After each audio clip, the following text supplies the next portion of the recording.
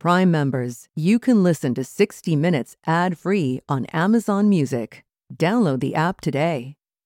Do you ever wonder where all your money went? Like every single time you look at your bank account? Honestly, it's probably all those subscriptions. I felt that way too, until I got Rocket Money. Rocket Money helped me see all the subscriptions I'm paying for, and it was eye-opening. Between streaming services, fitness apps, delivery services, it all adds up so quickly. Rocket Money is a personal finance app that finds and cancels your unwanted subscriptions, monitors your spending, and helps lower your bills. Rocket Money has over 5 million users and has helped save its members an average of $720 a year, with over 500 million in canceled subscriptions. Stop wasting money on things you don't use. Cancel your unwanted subscriptions by going to rocketmoney.com/Wondery. That's rocketmoney.com/Wondery. rocketmoney.com/Wondery. This podcast is supported by FedEx. FedEx offers fast delivery, more visibility, simple returns, and weekend home delivery to 98% of the U.S. population on Saturday and 50% on Sunday. With FedEx, you get picture proof of delivery, ensuring you always know where your package is. Returns are simple with packageless and paperless returns. Plus, FedEx Ground is also faster to more locations than UPS Ground. See the FedEx service guide for delivery information. So, what are you waiting for? See what FedEx can do for your business. Absolutely, positively FedEx.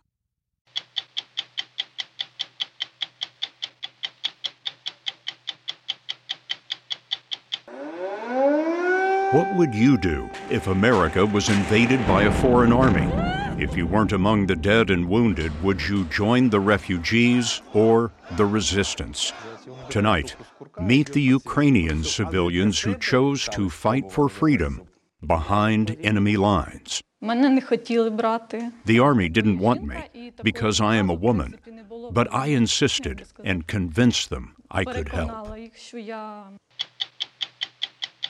I think growing up here gave me an enormous appreciation for the world. This rancher and Republican governor unsurprisingly stands by big coal, but he surprised us on just about everything else he believes around energy policy. So you tell the people of Wyoming that climate change is real. I do. And that it's urgent. It's an urgent crisis. I have said that. And I've gotten some pushback from that as well. I bet you have. Can you do this?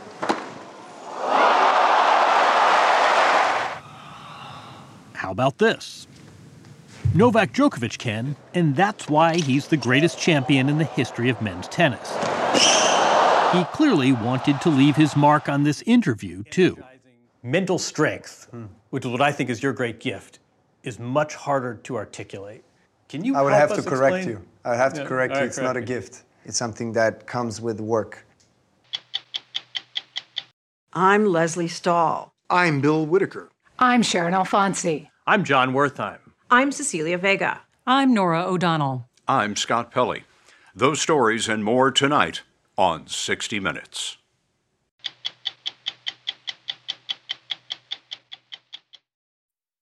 Okay, it's time to commit. 2024 is the year for prioritizing yourself. Begin your new smile journey with Byte, and you could start seeing results in just 2 to 3 weeks. Just order your at-home impression kit today for only $14.95 at Byte.com. Byte clear aligners are doctor-directed and delivered to your door. Treatment costs thousands less than braces. Plus, they offer financing options, accept eligible insurance, and you can pay with your HSA, FSA. Get 80% off your impression kit when you use code WONDERY at Byte.com. That's BYTE.com. Start your confidence journey today with Byte. Angie's List is now Angie, and we've heard a lot of theories about why. I thought it was an eco move. Fewer words, less paper. No, it was so you could say it faster. No, it's to be more iconic. Must be a tech thing. But those aren't quite right. It's because now you can compare upfront prices, book a service instantly, and even get your project handled from start to finish. Sounds easy. It is, and it makes us so much more than just a list. Get started at Angie.com. That's ANGI, or download the app today. Tonight, 35 million victims of Russian aggression have a new reason to worry. This past Wednesday, the U.S. Senate defeated billions in aid for Ukraine.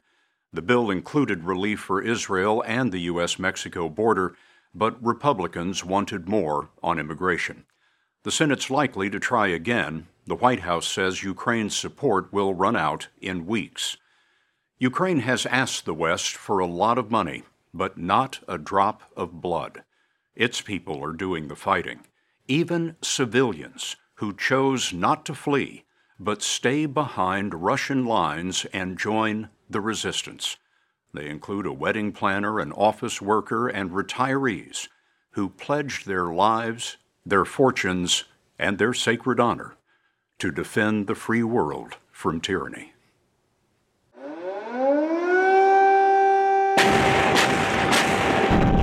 In February 2022, nearly 200,000 Russians invaded, and Ukrainian civilians heard the call to arms. Olha Hrenchenko went straight to enlist in the army. They didn't want me because I'm a woman, she said, but I insisted and convinced them I could help. The wedding planner, Vitaly, organized his civilian friends to fight. We jammed 2 cars full of weapons, and we went to defend our city. And 62-year-old Boris Salinkov came out of retirement to defend his country. I told myself, no, I won't flee. This is my land. This is my region. Their region is Kherson, a southern province with a capital of the same name on the Dnipro River. On March 2nd, 2022, Russia's surprise attack overwhelmed the city. The government of Kherson surrendered, but the people rebelled.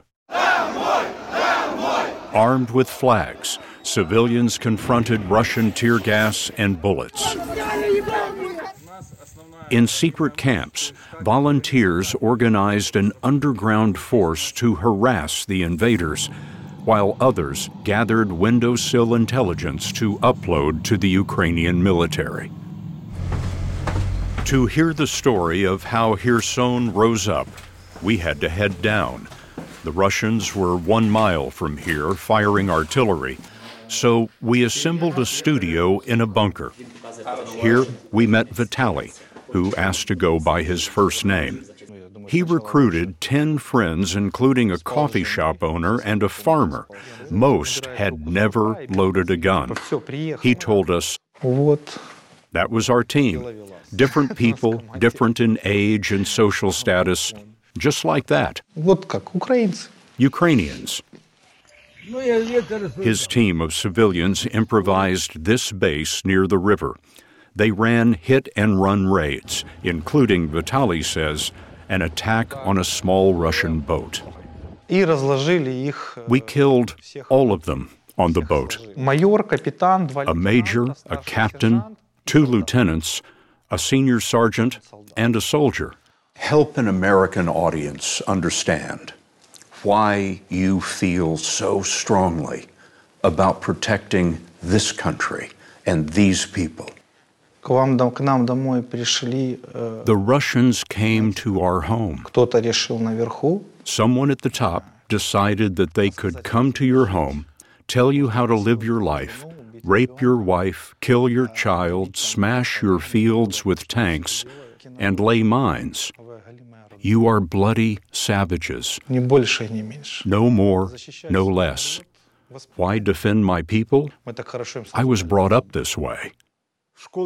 Boris Salinkov was also brought up that way. He's a retired politician and former governor of the province. In my country house, he told us, I had gasoline and oil for my car, and so, following a recipe, we made Molotov cocktails in bottles. He told us those cocktails went down the hatch of a Russian armored vehicle like this. This is Salinkov, who fought with a civilian team and ate food set out by villagers. He says that one night he was ambushed and shot. I saw my leg and muscles were torn, but not the bone.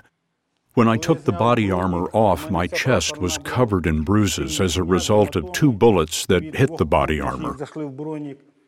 Selinkov told us he escaped and treated his leg.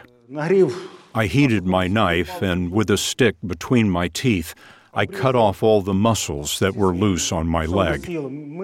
I stitched the wound up as best I could in the dark with no anesthetic.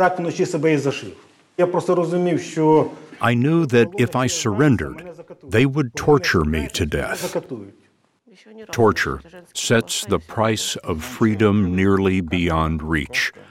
Like Selinkov, this couple was burning armored vehicles and collecting weapons until they were betrayed by traitors collaborating with Russia. After you were arrested, the Russians tried to get you to give up the names of other members of the resistance. And I wonder what the Russians did to you to try to get that information. The pair asked not to be identified. You'll understand why. Shall we tell you everything? He asked. Yes. What they have to tell about Russian torture is hard to bear, but it should be heard. They poured vodka down my throat. They said, we'll pour a liter of vodka into you and you will tell us everything. He said, they burned her legs with boiling water. They put a gun to my eyes and said, I'm going to shoot you. I wanted him to shoot me. I wanted it to happen quickly, not to be tortured. I was only thinking about my children so that the Russians don't get a hold of them. I only thought about my children. He told us, they twisted my arms behind my back and started pushing them in opposite directions, almost breaking them. Then they let me go, and about 30 minutes later, they took me upstairs again.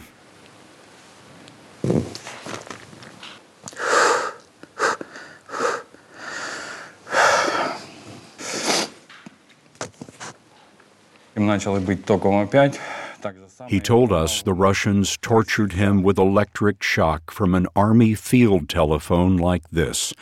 It has a crank that generates electricity. When they brought me in again, they took my trousers off. They attached the clips to my genitals and my lip, and while they were setting up the wires, they were trying to take my tooth out with pliers. They would say to me, let's call Biden or Zelensky. You choose. Biden was when they attached the clips to my genitals and lip, and when they clipped to my ear and toe, that's when we called Zelensky. That's how they joke when they torture people. You did not give up the names, and I wonder why you chose to suffer so much. Because they're young guys. They have families, children, and I am Ukrainian. I just couldn't. The Russians released them after finding no evidence. They had had their phones wiped clean, often, to leave no clues and no leads. While many fought in the underground, 34-year-old Olha Hrenchenko and 66-year-old Konstantin Kozak volunteered for the army. They were among the overnight soldiers who threw on uniforms too new for insignia, picked up weapons short of ammunition, and with no training, faced elite Russian paratroopers. Olha told us, when the Russians started shooting from heavy caliber weapons, it turned into a complete nightmare because there was lots of smoke, fire everywhere around. Our interview with Olha was one of those that was interrupted by the distant rumble of a Russian shell exploding in the city. Why were you there the day? Oh, there go the Russians again. When you hear explosions like that in the city, what do you think? Nothing. We live one day at a time today. We don't have any plans for the future. We understand that we have to be strong and patient and live in this reality we have now. That's it. Konstantin told us about Lilac Park in Kherson, where the overnight soldiers tried to make a stand. He said, "On video, you can see people who died, and you can see them lying there, weapons next to them, a horrible situation because people were torn apart. The trees were torn apart." 28 volunteers were killed in the Lilac Park massacre. They never stood a chance. They knew that. But they were all that stood between the Russians and their families. Citizens of Kherson, who gave the last full measure of their devotion, looked to their city from a hill. The Battle of Kherson would ultimately be their victory over the arrogance of the Kremlin. Vladimir Putin said that Kherson would be Russian forever. He did not know that the Ukrainian forces outside the city and the resistance fighting within would never let up. We don't know how many Ukrainians were killed, but the fresh graves in this Kherson cemetery testify to the Russian occupation. It lasted about 8 months until the Russians could no longer hang on. A year ago, the Russians retreated across the river from Kherson City. But still, civilians continue to suffer under the Russian roulette of artillery rounds. And while we were there, a shell hit this building and riddled a city bus. 2 passengers were wounded, a policeman was killed. Today, Russia still occupies nearly 20% of Ukraine, and so the resistance continues. Of those we spoke to in the bunker, the man who suffered so much has now joined the army. She is back in civilian life, as is Olha Haranchenko. Boris Selenkov tried to enlist, but the army told him at 62 he's too old. Vitaly is now in the Special Forces and had one last thing to say. When misfortune came, it was America that offered help to my country. The USA and Great Britain were the first countries who came and offered their shoulder, giving us a chance at the very start to take a deep breath in order to regroup. So, thank you to all Americans from Ukraine.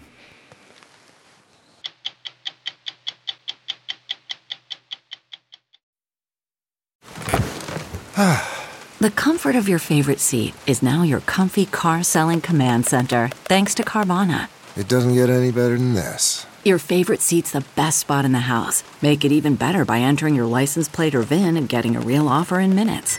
There really is no place like home. And speaking of home, Carvana will pick up your car from yours after you finalize your offer. Visit Carvana.com or download the app and sell your car from your comfy place. That's not just the sound of that first sip of Morning Joe. It's the sound of someone shopping for a car on Carvana from the comfort of home. That's a good blend. It's time to take it easy, like answering some easy questions to get pre-qualified for a car in minutes. Talk about starting the morning right. Just like customizing your terms so your car fits your budget. Visit Carvana.com or download the app to experience car shopping the way it should be. Convenient, comfortable. Representatives from nearly every nation have met this week at an annual climate summit, searching for agreements on how to curb the rise of global temperatures.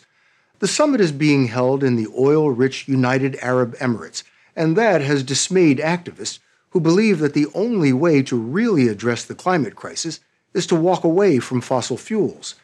For the moment, at least, the world and the United States need both fossil fuels and renewable energy, and the best proof of that may be found in the state of Wyoming.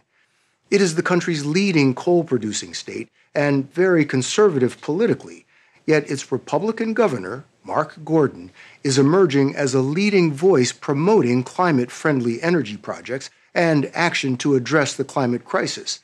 Essentially, Mark Gordon is trying to prove that it is possible to be both red and green. We needed to be aggressive, and we needed to really address this issue. So you tell the people of Wyoming that climate change is real. I do. And that it's urgent. It's an urgent crisis. I have said that. And I've gotten some pushback from that as well. I bet you have. In September, we met Mark Gordon, who's in the middle of his second term as Wyoming's governor. How are you, Ellington? On the cattle ranch where he grew up. This is my dad's old saddle. His family still owns this ranch, and he and his wife also operate another about 40 miles away. How did growing up here affect your worldview? I think growing up here gave me an enormous appreciation for the world around us and the ecological processes and the weather. You just are exposed to it on a regular basis. Mark Gordon is also a mountain climber who has seen glaciers receding due to a warming climate. He says that helped convince him to set a goal of making Wyoming not just carbon neutral when it comes to CO2 emissions, but eventually carbon negative. You first made this pledge of net negative CO2 emissions at a 2021 State of the State speech. How did that go over? I think some people probably resented it. I think generally it's been well respected. It was, to some degree, a bold move and one that was intended to make a difference in that discussion about energy in the future. After Gordon repeated his net negative emissions goal at an appearance at Harvard in October, Wyoming's Republican Party passed a vote of no confidence in him. But he says heat from the right won't deter him from pursuing what he calls an all-of-the-above energy policy. Whatever you're going to do in energy, probably you're going to have something to do in Wyoming. We have tremendous wind resources. We have the largest reserves of uranium, important for nuclear energy, the largest coal producer. We're number 8 in oil, number 9 in natural gas.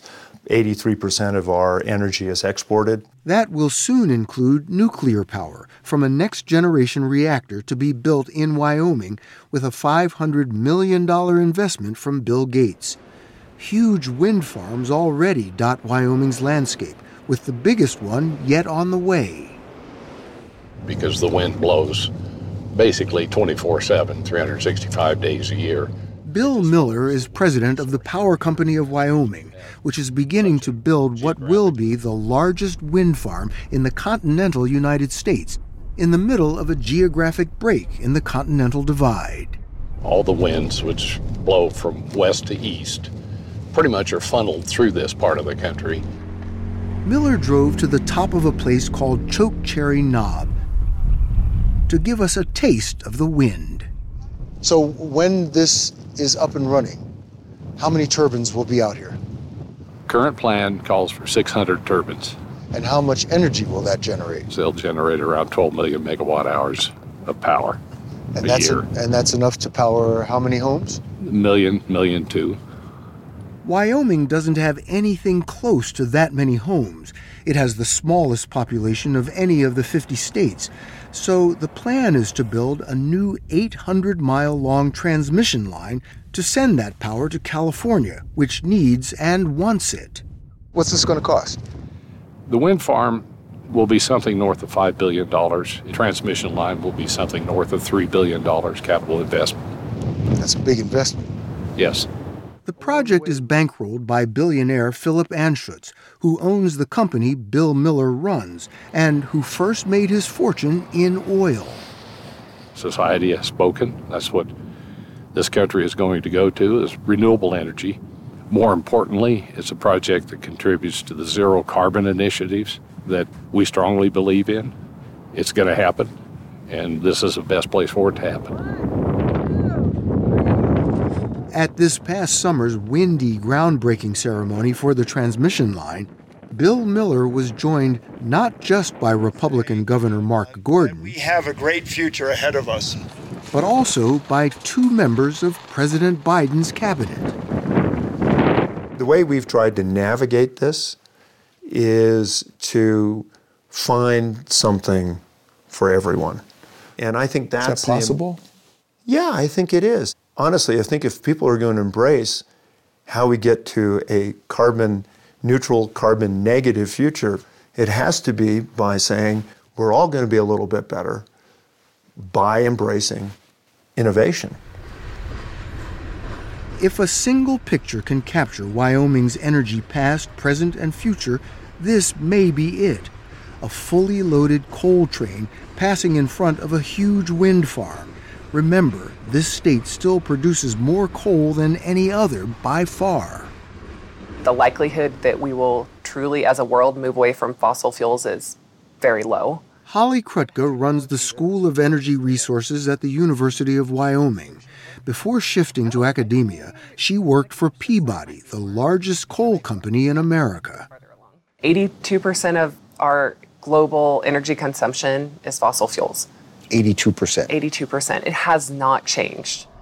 Because of that stark fact, Krutka and her colleagues are focused on taking the CO2 out of fossil fuels like coal before it reaches the atmosphere, with a technology called carbon capture and storage. There are carbon capture and storage projects in America working right now. There's just not enough. The capture side, we're there today. We can do it now. Right now, yes. The technology is there, but is it economically feasible? It will always be cheaper to do nothing than to add carbon capture and storage. If you want to reduce emissions, this is part of the solution. We have to decide, is it worth the cost? At the huge Dry Fork coal-fired power plant near Gillette, the University of Wyoming is operating what it calls the Integrated Test Center. Some of the flue gas that would otherwise go up the smokestack is siphoned off into labs like this one, where the Japanese company Kawasaki is testing methods for making carbon capture more economical. Wells 10,000 feet deep have also been drilled to show that captured CO2 can be stored underground forever. How big a deal would it be to find an affordable way to capture carbon at the point of emission, say in power plants around the world? It would be a game changer for certain. You know, there are a lot of naysayers who say that this is a pipe dream. It'll never happen. What do you say to them? How do you convince them? Well, I say we're trying it.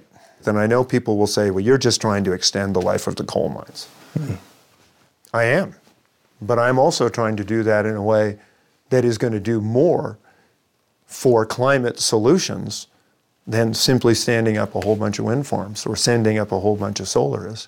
With his all-of-the-above approach, Mark Gordon is trying to put every kind of energy project on a fast track, including Bill Miller's huge wind farm. How long did you think it was going to take when you started? When I originally started, I thought we could probably get this entitled and under construction within 5 years. And it's been 17? 17. Why so long? Primarily the permitting process, the bureaucracy of the federal government. You told me coming up here that the process was kind of like a nightmare. It was difficult. Maybe nightmare is a little bit too strong, but it was a very difficult process. So how important is it to reduce regulatory and permitting barriers? I think it's massive. Permitting reform, I think, is one of our biggest challenges at a federal level. It is something that's being embraced by both sides. Both the Biden administration and congressional Republicans have endorsed the idea of streamlining permitting for energy projects. Actually doing it is another story. In Wyoming, Governor Gordon has done what he can. One thing I can share is that it's a state that's very welcoming to innovators in the energy space. Cully Cavness is co-founder of a company called Crusoe Energy Systems. About 5 years ago, it decided to tackle the problem of flaring, when gas produced at oil wells is simply burned into the atmosphere. If you could capture it all, it would power about 2/3 of Europe's electricity. It's a very large amount of waste. And we're just burning it off. We're burning it off because there's no pipeline there. Cavness and his colleagues came up with the unconventional idea of putting a small electricity-generating power plant right where that gas was being flared and wasted. What we do is we tap into that gas line, we bring the gas over to a power generation system, and then that generates electricity, and we take that electricity directly into our on-site data center to power hundreds or thousands of computers, and then we network the computers to the outside world with fiber or satellite internet to get it off-site. So you take a data center and just basically put it on top of the wellhead. Exactly. It's a modern data center in every way when you're standing inside of it. And then you step out the door and you're in an oil field. Crusoe Energy first used those electricity-gobbling data centers to mine Bitcoin. Now, most of that computer power is being used by artificial intelligence companies.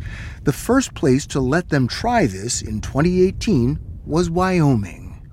That's not necessarily an idea that everyone's going to embrace automatically right off the bat before it's been done before. Wyoming was. They invited us to come do it for the first time here. We did it at a small scale. We proved that it could work. And that helped us attract the funding and the other projects that have helped us scale to where we are today. How many of these centers do you have up and running currently? We're approaching 200 by the end of the year. We'll have about 200 of our modular data centers deployed throughout the United States and now internationally. So how do you assess your environmental impact? So today we're operating at a scale of more than 20 million cubic feet of gas per day that would have otherwise been flared and wasted. We're preventing that flaring. It's on the order of several 100,000 cars per year being taken off the road in terms of the avoided emissions impact. Are you trying to send out a message to the rest of the country, maybe even the rest of the world? If you have a renewable or a climate-friendly idea, bring it here. Bring it to Wyoming. Love to. We want to be part of this solution. There are some really remarkable things that if we stop talking about what we shouldn't do and start talking about what we can do and how we can embrace that future, and that's what we're dedicated to here in Wyoming.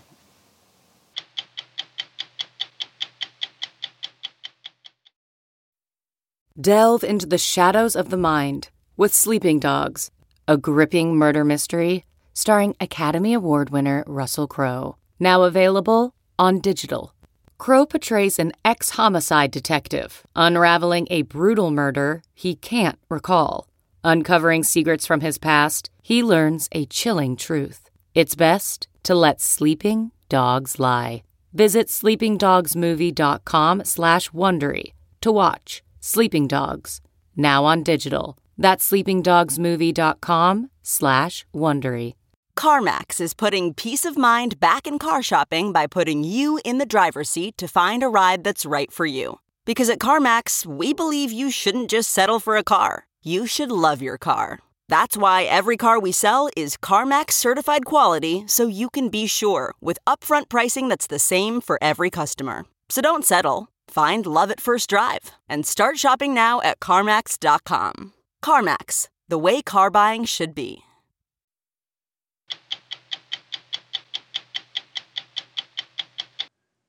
"2023 was the year Novak Djokovic turned 36. It also marked the year he declared game, set, match on the men's tennis debate over the GOAT, the greatest of all time.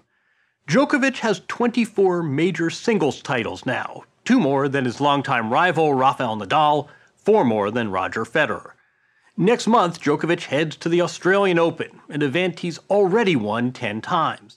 Last month, he invited us to his hometown and took us inside the catacombs of his mind, sharing insight on how to ascend to the top level of sports and stay there. It was a late morning workout in Belgrade, Serbia.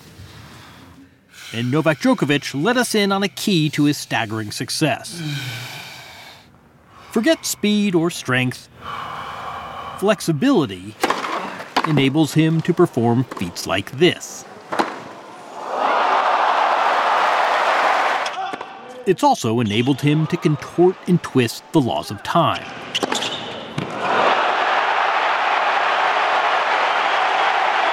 You are beating players right now, good players, who are closer in age to your kids than they are to you.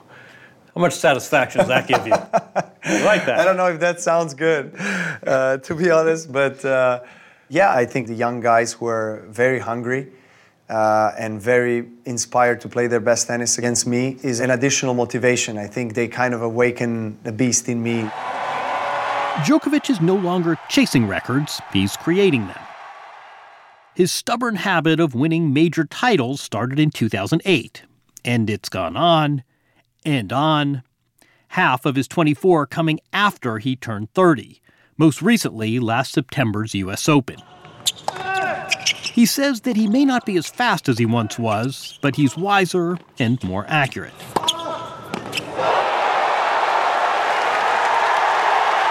Give us a sense of the size of the target you're aiming for. Like this, a little coin. At times, yes. At times, yes. You're being serious? Yeah, I'm serious. At times I'm aiming, for this size. Sometimes I'm aiming for this size. It depends on in a moment of the match, who am I playing against, what the tactic is. Another part of his tactics, looking for any hint of weakness across the net. Even though there's no physical contact in tennis, there's still a lot of eye contact when we are changing ends, when we're sitting on the bench, and then the big screen shows him how he drinks his water, and then I'm looking at him. How is he drinking water? Is he sweating more than usual? Is he breathing? You're taking all this in during a match?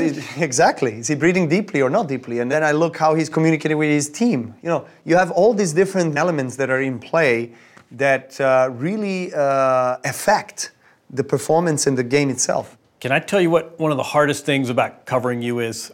People understand big muscles and speed and grace.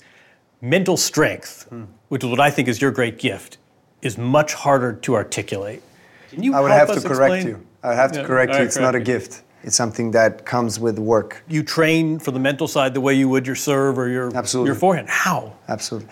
Well, there are different techniques. Conscious breathing is a big part, especially in the moments when you're under tension. I think a lot of people think, in the moment, Novak's so locked in. You're saying this is all part of a process. I mean, I might appear maybe locked in, but, trust me, there's a storm inside. And, the biggest always battle is within, right? Take us in there. Yeah, I mean, you have your doubts and fears. I feel it every single match. I don't like this kind of a mindset that I see a lot in sports, like, just think positive thoughts, be optimistic. There is no room for failure. There is no room for, doubts and stuff like this. It's impossible to do that. You are a human being. The difference, I guess, between the guys who are able to be biggest champions and the ones that are struggling to get to the highest level is the ability to not stay in those emotions for too long. So for me, it's really relatively short. So as soon as I experience it, I acknowledge it. I maybe, burst, I scream on the court, whatever happens. But then I'm able to bounce back and reset. Some days you win and you're the better player. You're more precise, You're more powerful. Other times you are just better mentally. That happened in 2019 when I played finals of Wimbledon, that marathon match, epic match with Roger. He had 2 match points on his serve. I remember that very well. Fifth and decisive set, Wimbledon center court, historically pivotal match, crowd squarely with Roger Federer, who stood 1 point from victory. Djokovic stayed alive with cold-blooded shots like this. I beat him 13-12 in the 5th set. The sets that I won were all won in tiebreaks, 7-6, 7-6, 13-12. And overall, if you see stats, he was far better player in every aspect. But I won the match. And so that actually tells you that you can still win if you pick and choose in which moments of the match you're peaking and you're playing your best when it matters. At the outset of his career, Djokovic couldn't break through against Federer and Nadal. He was the third wheel, and he now admits he felt intimidated by them before big matches. I'm playing Nadal in Roland Garros, and I have his locker next to my locker, right? So we are so close, and we're trying to give each other space, but then locker room is also not that big. and the way you jump around like Nadal does. Before we go out on the court, in the locker room, he's doing sprints next to you. I can even hear the music he's listening to, in his headphones. So, it's pissing me off. So way before you hit the first ball, this competition started. Absolutely. Early in my career, I didn't realize how all that's part of the scenario, right? So I was getting intimidated by that. But it's also motivating me to do stuff myself and to show that I'm ready. I'm ready for a battle, for a war. If Djokovic has now surpassed his rivals on scoreboards and in record books, he is aware that he's never quite matched their soaring popularity. The amount of pressure and stress is so much higher if you have crowd against you. Home game versus road game. Absolutely. But for most of my career, it was mostly hostile environments for me. I kind of learned how to thrive in that environment. And people think that it's actually better if they don't like me, so that it kind of gets the best out of me in terms of tennis. It did happen, but at the same time, I actually enjoy more being in an environment where, I have nice support. Djokovic is open about this, too. He sometimes struggles with, how to put it, impulse control. Your tennis is so precise and crisp. How do you handle it when you make these sort of errors and lapses, when you break a racket or when your emotions get the better of you? Well, look, I have broken rackets in my life, no doubt about it, and I'm not proud about that. And I'm ashamed of myself when I do that, no doubt. But at the same time, I accept myself as a flawed human being. Djokovic found controversy of a larger scale in early 2022. Unvaccinated, he got an exemption to play the Australian Open at a time when the country was coming out of a long COVID lockdown. But after public outcry, Djokovic was deported, making for a global news event. How much of a toll did that whole controversy take on you? It did. I was basically declared as a villain of the world, and... You sense that? Of course, and I had basically, most of the world against me. I had that kind of experience on the tennis court with crowds that were not maybe cheering me on, but I never had this particular experience before in my life. Did you misread the Australian public and what the reaction would be? In which way did I misread? They don't like exceptionalism. This was a culture that felt very strongly about vaccinations. But the point is that it was not up to me to read anybody. I got the exemption, I got the permission to come into the country. And so, of course, it escalated to the highest of the highest levels globally. Correct me if I'm wrong. You were not against vaccination. You just did not want it for yourself. Exactly. People tried to, declare me as an anti-vax. I'm not anti-vax. No, I'm pro-vax. I'm pro-freedom to choose. There are so many dimensions to Djokovic. He may polarize, but he is remarkably accessible. He may be tennis's apex predator, but is exceedingly popular among his prey, that is, with other players. He's won more money than any tennis player in history, yet co-founded a players' association designed largely to ease the financial burden of pro tennis's rank and file. You understand how extraordinary this is. That we talk about in tennis, you say, eat what you kill. Well, you're helping the others eat, who are the same folks that want to take food off your table. Well, because I have plenty. I have much more than what I need. But women and men who are around 200 and lower ranked in the world, they are struggling a lot. They can't afford a coach, they can't afford the travels, they skip tournaments. Many of them leave tennis who are super talented and maybe capable of reaching great heights and successes, but they just can't make it. Coming from a small country and meager means himself, Djokovic knows this better than anyone. When he returned to Serbia in September after winning the US Open, 20,000 fans greeted him. He was overcome by it all. During our visit to Belgrade last month, we noticed the prominence of the conquering hero and the speculation about where his popularity might take him next. Pretty obvious you're going to be the leader of this country one day. What kind of a leader are you going to be? How do you know? You're making some kind of claims here that I'm not even aware of.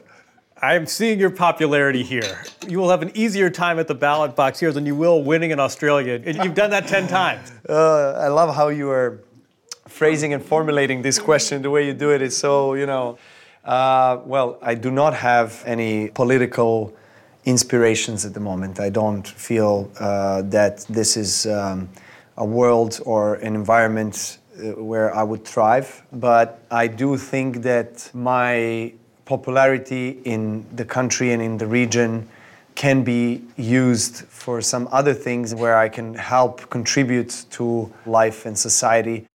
Specifically, he and his wife Jelena have a foundation, and this goes way beyond your average athlete philanthropy, that's built or renovated more than 50 Serbian preschools and counting. As for their own children, Stefan, age 9, and Tara, age 6, they play a role in their father's tennis longevity. Is the fact that your kids are old enough not just to watch you play, but to really appreciate what Dad's doing out there, is that a reason to keep playing? Yes, it is. Actually, years ago, I had a dream that my daughter and my son will be able to watch me win Wimbledon trophy. So that happened several times. I was very fortunate to experience that. Maybe the ultimate career extender? A new rival to continue stoking his fire. Spain's Carlos Alcaraz, age 20, the only player to beat Djokovic at a major this year.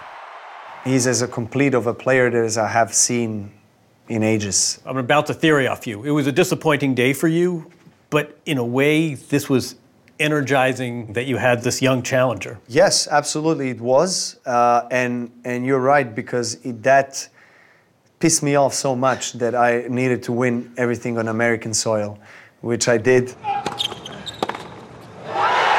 It's a great opportunity for me to reinvent myself and really push harder than I ever did. Okay, picture this. It's Friday afternoon when a thought hits you. I can spend another weekend doing the same old whatever, or I can hop into my all-new Hyundai Santa Fe and hit the road. With available H-Track all-wheel drive and 3-row seating, my whole family can head deep into the wild. Conquer the weekend in the all-new Hyundai Santa Fe. Visit HyundaiUSA.com or call 562-314-4603 for more details. Hyundai, there's joy in every journey. Okay, picture this. It's Friday afternoon when a thought hits you. I can spend another weekend doing the same old whatever, or I can hop into my all-new Hyundai Santa Fe and hit the road. With available H-Track all-wheel drive and 3-row seating, my whole family can head deep into the wild. Conquer the weekend in the all-new Hyundai Santa Fe. Visit HyundaiUSA.com or call 562-314-4603 for more details. Hyundai, there's joy in every journey. Tonight, as the Northern Hemisphere slips deeper into the darkest days of the year, Christians observe the second Sunday of the Advent season, while Jews celebrate the fourth evening of Hanukkah. Both are marked by lighting candles against the oncoming dark, a time of watchful waiting, of anticipation, and of overcoming oppression. This year in particular, the darkness seems deeper. It's visible on the faces of innocent citizens in Ukraine, Gaza, Israel, and other places on the globe. In these darkening days, lighting a candle, or several candles, may be more than a symbol of brighter days to come. It may be an act of faith in an uncertain future. I'm John Wertheim. We'll be back next week with another edition of 60 Minutes. If you like 60 Minutes, you can listen early and ad-free right now by joining Wondery Plus in the Wondery app or on Apple Podcasts. Prime members can listen ad-free on Amazon Music.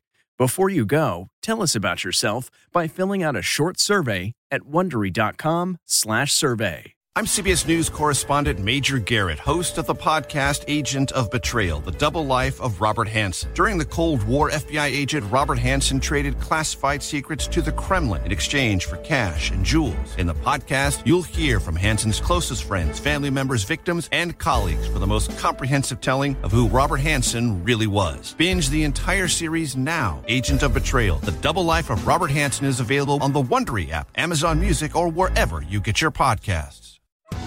Are you ready for an all-new season of Survivor? You better be, because Survivor 46 is here, and it's 90 minutes of twists and turns you don't want to miss. Better yet, after each episode, there's a brand new episode of On Fire, the only official Survivor podcast. Each week, we go behind the scenes of the episode's biggest moments, taking you into the how and the why things happened. And this season, we're very lucky to be joined by an expert, the winner of Survivor 45, Dee Valladares. What is up? I'm thrilled to be joining this team and to be giving you my take on how and the why players made the moves they did, what it takes to outwit, outplay, and outlast, and to ask Jeff some questions because even after 26 days out there, there is still a lot for me to uncover. Bring it, Dee. Listen to On Fire, the official Survivor podcast, wherever you get your podcast.